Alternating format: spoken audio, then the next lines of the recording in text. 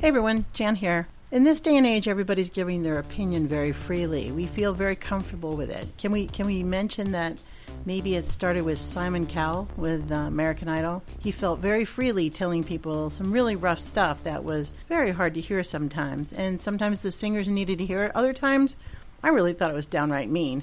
But at the same time, we all just started to give our opinion. If you have a product that you're selling on Amazon, I want you to go to one of your competitors' pages. Take a look at how they're doing their listing, then scroll all the way down, read the reviews. You may find out that some of those 5-star reviews are not really 5 stars. They've got some very interesting things they say in there. This is a wealth of information to find out exactly what the problems are that your competitor is having. And if your company and your product does a very good job addressing that problem, this is the type of marketing content you should be putting out there. We do this, and this. And you don't say things like, and everybody doesn't like that with the other product. No, you're not going to do that. What you're going to do is make some kind of comment that highlights the cool stuff that you're doing that makes using your product so amazingly beautiful and easy.